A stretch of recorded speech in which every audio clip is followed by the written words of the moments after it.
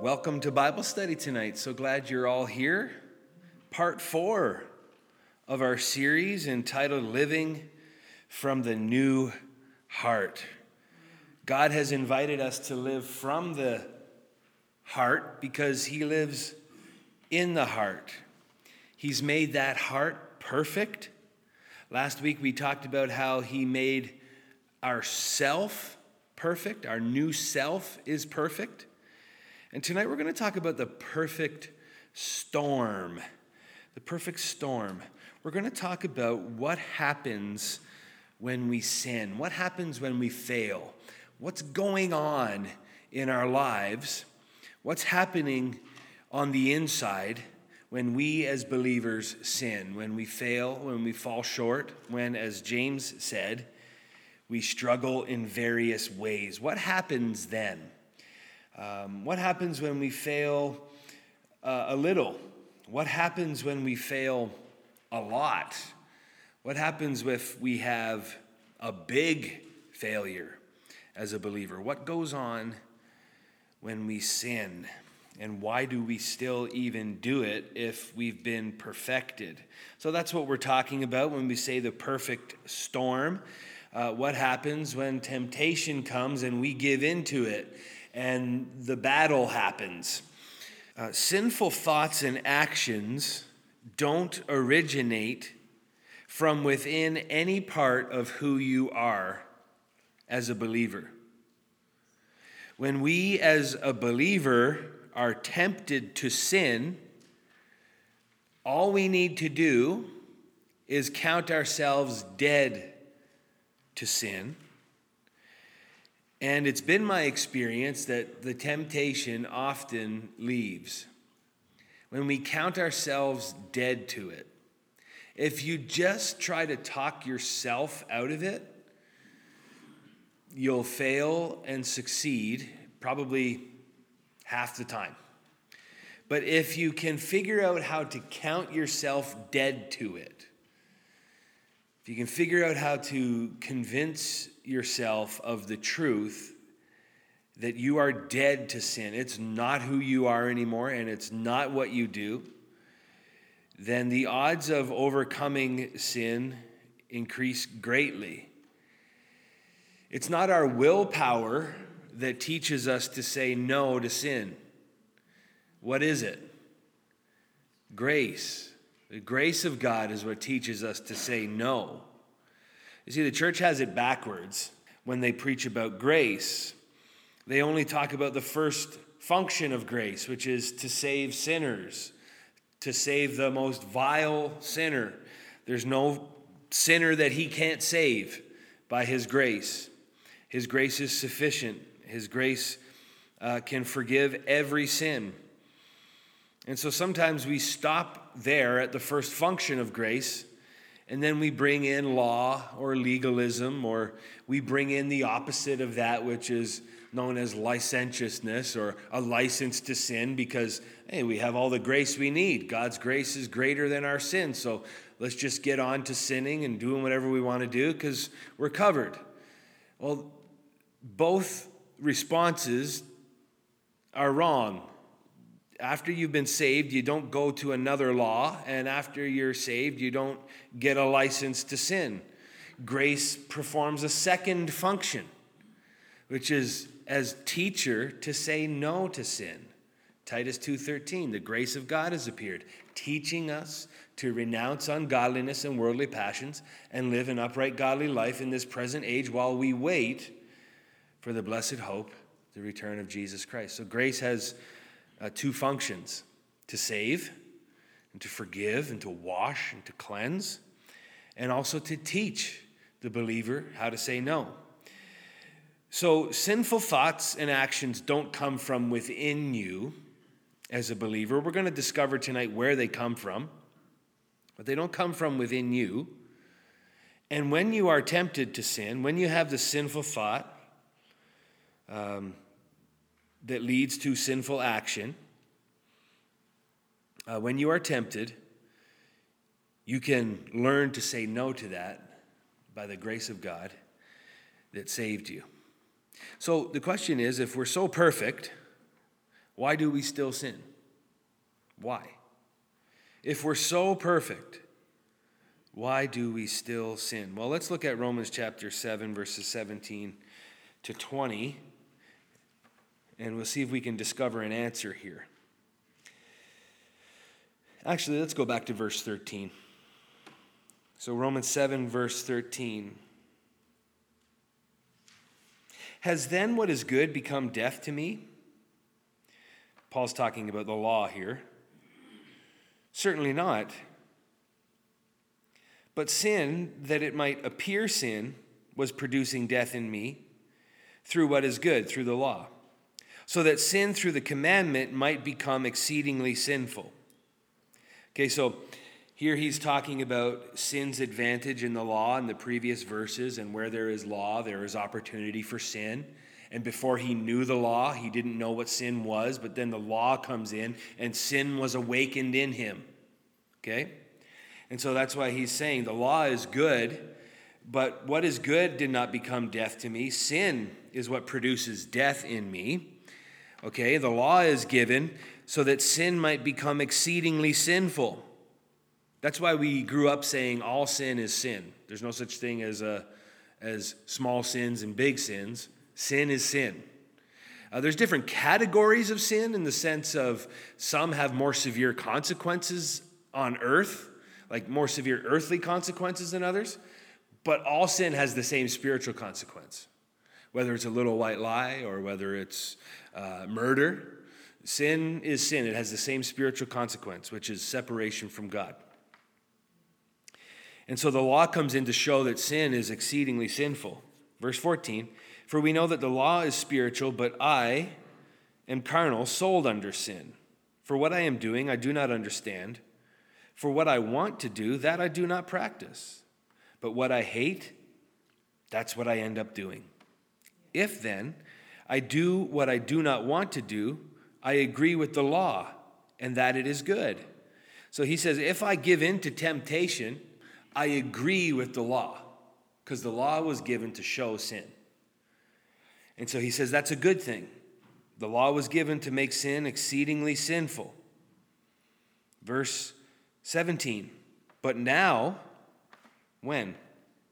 After he became a believer, it is no longer I who do it, but the sin that dwells in me. We're going to talk about what does that mean? Sin dwells in me.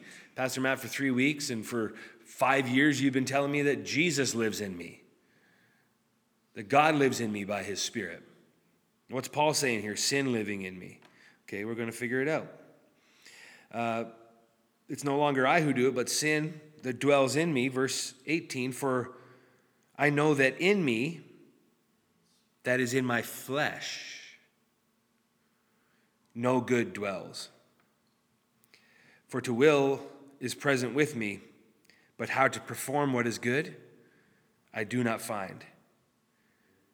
For the good that I want to do, I do not do, but the evil I do not want to do, that I practice. Why do we still sin? Verse 18 gives us the clue. We're still stuck in the flesh.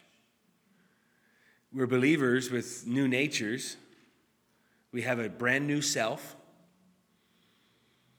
brand new nature, brand new identity, brand new spirit, perfectly obedient to God from the heart, from the Spirit, but we are still stuck in the flesh.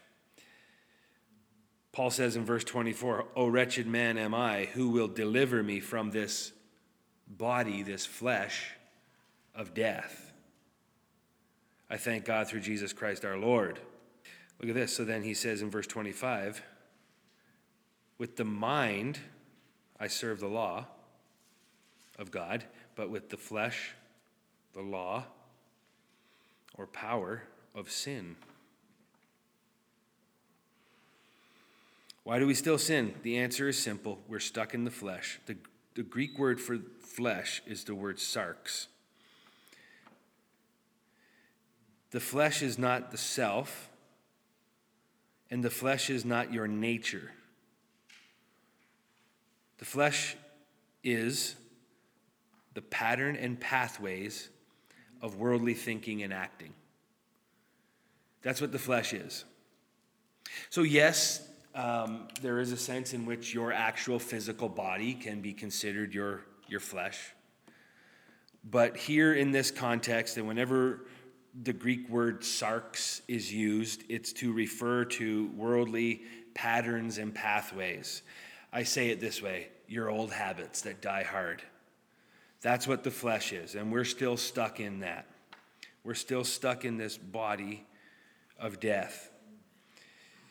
We still have our old ways of thinking and our old patterns of acting. When we get saved from the inside out, not from the outside in. It works from our heart up to our head and out to our hands. It doesn't go the other way around. And so we have to be patient while we are being transformed. The beautiful thing is God is patient, and he is lovingly and graciously working with us to transform us into the image of his Son. Go to Galatians chapter 5, verse 16. So Galatians chapter 5, verse 16, Paul says, I say then, walk in the Spirit, and you shall not fulfill the lust of the flesh. Look at verse 17. The flesh, sarx, your old patterns and pathways, your old worldly thinking and worldly acting, that is against the Spirit, your innermost being, and the Spirit against the flesh. And these things are contrary to one another. They're polar opposites, so that you do not do the things that you wish. That sounds a lot like what Paul was saying to the Romans back in Romans chapter 7. That's why we still sin. We're stuck in this body. We're stuck in this flesh. And in a few moments, when we get to the second page, we're going to talk about what's going on inside us when we sin. And Paul is alluding to it here. The flesh is against the Spirit against the flesh. They are opposite, contrary to one another. And then look at verse 19. The works of the flesh are evident. They are adultery, fornication, uncleanness, lewdness, idolatry, sorcery, hatred, contentions, jealousy, outbursts of rage, selfish ambition, dissensions, heresies, envy, murders, drunkenness, revelries, and the like, of which I tell you beforehand, just as I told you in times past, that those who practice, not those who stumble and fall, but those who practice such things will not inherit the kingdom of God. That word practice literally means practice in the Greek. It means to get better at. If you're doing these things and you want to get better at them, okay, then I can confidently say tonight that it's unlikely that you're going to inherit the kingdom of God. You're going to need to change your behavior. You're going to need to change your action by the Spirit in you. You're going to need to start obeying the grace of God that's teaching you to say no to this stuff. That doesn't mean you're not going to fall in some of these areas. Some of these are huge things. The point here is not if you end up doing one of them, that you're out immediately. The point is that if you make a practice, an intentional practice, not an ongoing struggle, but an intentional practice to do these things, then as we talked about last week, I'm not sure that you actually got saved yet. Again, I'm not the final judge on that. I'm not the arbiter of who's in and out. That is God's job. But when I read this stuff, I'm not pointing a finger at you. I'm looking at me. I want to know for me. I want to know that I'm born again. I want to know that I'm saved. I want to know that I'm on my way to heaven. I want assurance. I want confidence. And I can know it. So I'm not pointing this stuff out to point the finger at you. I'm pointing this out because I want to know it, and I know you do too. We're told in Scripture to stop fixating on our failures and to focus on our Savior. Isn't that good? How often do we get fixated on our failures, on what we don't have, on how many times we've fallen short? And every time we're fixated on our failures, we're not fixated on Jesus. And I don't know about you, but I'd rather be fixated on him. Let's turn to Philippians 3:13. But one thing I do, forgetting those things which are behind and reaching forward to those things which are ahead, I press toward the goal for the prize of the upward call of God in Jesus Christ. How far behind do those things have to be for you to forget them? Not very far. Even like a moment after you fall short, after you stumble, after you fail, after you give in. Even one moment after that, you need to call it what it is and keep pressing forward. Don't fixate on it. Don't pretend like it didn't happen. That's not what I'm saying. I'm not saying I just forget about it, it's no big deal. No, it's still a big deal. Remember, you're fully forgiven, past, present, and future. By one sacrifice, he is perfected for all time. Those who are being sanctified. So when you sin, don't fixate on it. Call it what it is, which is repentance, right? Saying the same thing about sin that God says. Metanoia, changing your mind. You gave into it because your mind convinced you that you wanted it. God says you don't want it, you don't need it, because it's not who you are. When you give into it in a moment of weakness, say the same thing about it that God says, and forget it. Keep moving forward. Keep moving on. And then Hebrews chapter 12 too. Again, talking about not fixating on our past. Looking unto Jesus, the author and finisher of our faith. Let us run the race that is set before us. Looking to Jesus, looking to him, not to our past, not to our failures, not to our shortcomings, but looking to Jesus. He's the author and perfecter, the author and finisher of our faith. Verse 1 says that there is going to be many snares along the way. But lay aside every weight, avoid every snare, and look to Jesus. If you get your eyes off him, you're bound to fall. But you look on him, you look at him, and you're bound to succeed because Jesus finishes what he starts. Believers walk in the Spirit and focus on Jesus while depending on him for everything they need. This walk is a reliance walk. We're relying not on our own strength, but on the strength of Jesus.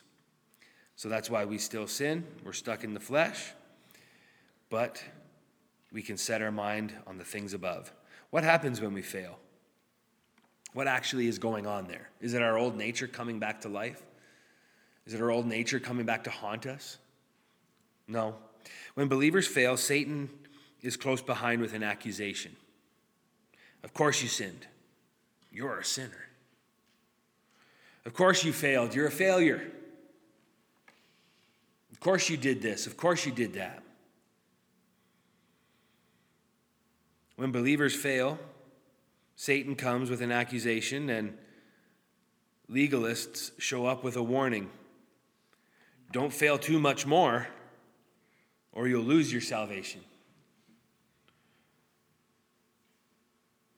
Both are wrong. For those of us who are under grace, there is no condemnation. For those of us who are in Christ Jesus, there is no condemnation. The sin's already been judged. We're going to talk about this on Sunday a little bit. Jesus didn't come into the world to condemn it. It was already condemned. He came to save it, to rescue it. You were one of the people he rescued. You're saved. You're in him. There's no longer any condemnation. What he did on the cross worked. He who knew no sin became sin that we might become the righteousness of God in him. That actually worked. So we're under grace now. There's no condemnation. There's no accusation. Jesus said that he wouldn't remember our sins against us ever again. If your sins are being brought up, it's not Jesus doing it. It's Satan. Or it's a Pharisee. It's an uptight legalist who's trying to keep some type of religious standard rather than rely on Jesus. The voice of the Comforter, the voice of the Counselor, the voice of the Guide, the Spirit that lives in you, says you sinned, but that's out of character for you. So, like me, you've all sinned and fallen short. You've all stumbled in many ways. And as soon as you do, there's a conviction that comes in. That's a good thing. You want that. You don't want when you sin for there to be no conviction. That means your conscience is seared. But that conviction comes in. It's not an accusation. It's literally the Spirit telling us that's out of character for you. That's not who you are anymore. You used to be, but you're not that anymore.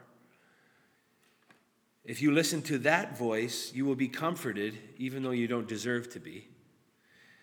You'll be counseled and guided, even though you don't deserve to be, because God doesn't treat us as our sins deserve. But he is gracious, slow to anger, abounding in steadfast love. That's who he is. We deserve to sin once and be done away with. That's how holy and righteous God is. But he's also love and patience and kindness and grace. And he makes a way for us. He counsels us. And if we listen to his voice, he will direct us away from sin and direct us toward who we really are and what we really want to do. Remember Paul talking there in Romans 7? That what I want to do, I don't do. What I don't want to do, I do. So what's going on inside of us when we sin? The Bible tells us that we're made up of three parts: body, soul, and spirit. We are very much familiar with the body and the soul.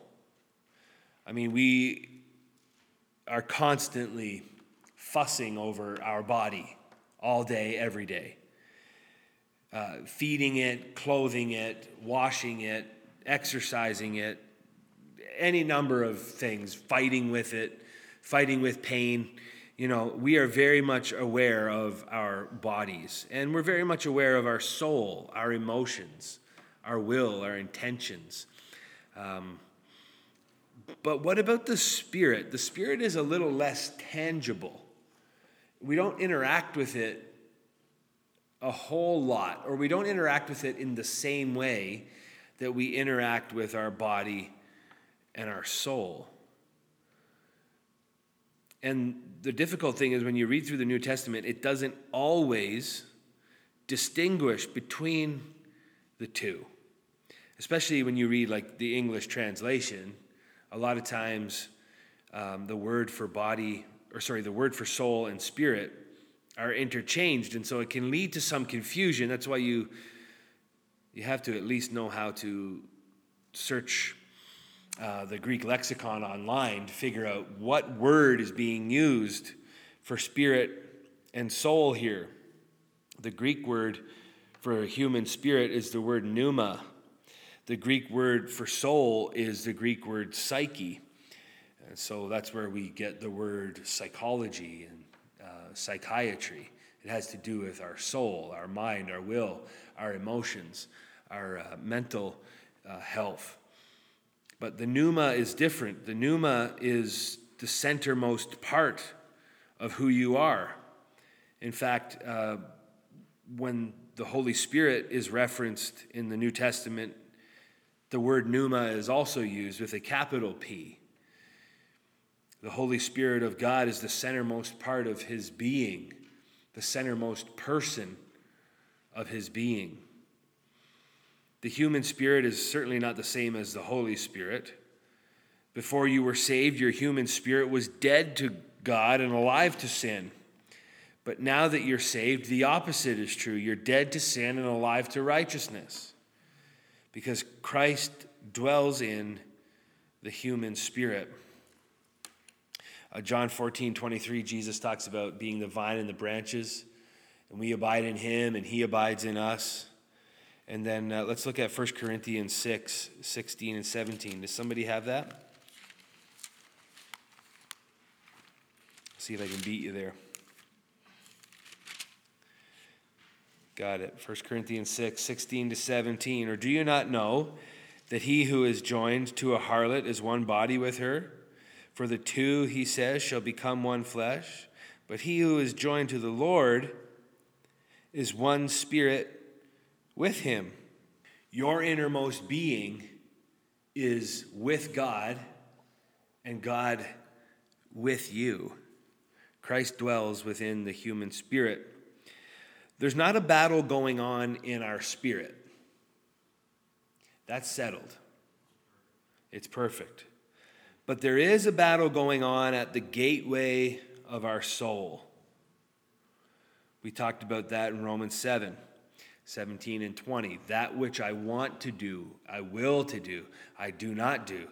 That which I don't want to do, I end up doing. That's the battle that's going on inside of us, because we're still in the sarx, the flesh. There's this parasitic power called sin that wants to enslave us and take control of us. Remember I said we were going to talk about it? Paul said the sin that dwells within me, but it dwells in his flesh, not in his spirit. The power of sin is all around us.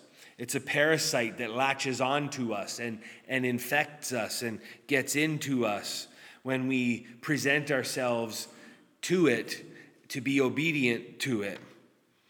It wants to enslave us. It wants to take control of us. It wants to destroy us. Our daily decision is whether or not we will let sin reign in our mortal bodies, or whether we will present ourselves to righteousness to become slaves to it. That's the battle that's going on inside of us, not between your old nature and your new nature, but between your spirit and your soul and the power of sin that rages all around. And then let's conclude. Death to sin and victory over its power. As believers, our death to sin is not progressive. It's over. We died. We are 100% dead to sin. And we are 100% raised to newness of life. This is a victorious life. It is also complete in Christ. We don't complete it. He completes it in us as we dwell and walk according to the Spirit, and as he dwells within our spirit. This new life gets worked out of us progressively, though. There is a progression. There is a process. This new life that we have in our innermost being gets worked out of us progressively as we form new patterns and pathways in our soul and flesh that conform to the image of Christ. And so as born-again followers of Christ, we are now, in a sense, allergic to sin. We hate it. It gives us a bad reaction every time we do it. And eventually we'll learn to better avoid the things that we are allergic to. One day, there will be no sin and no curse. Until then, his grace is sufficient, his power made perfect in our weakness.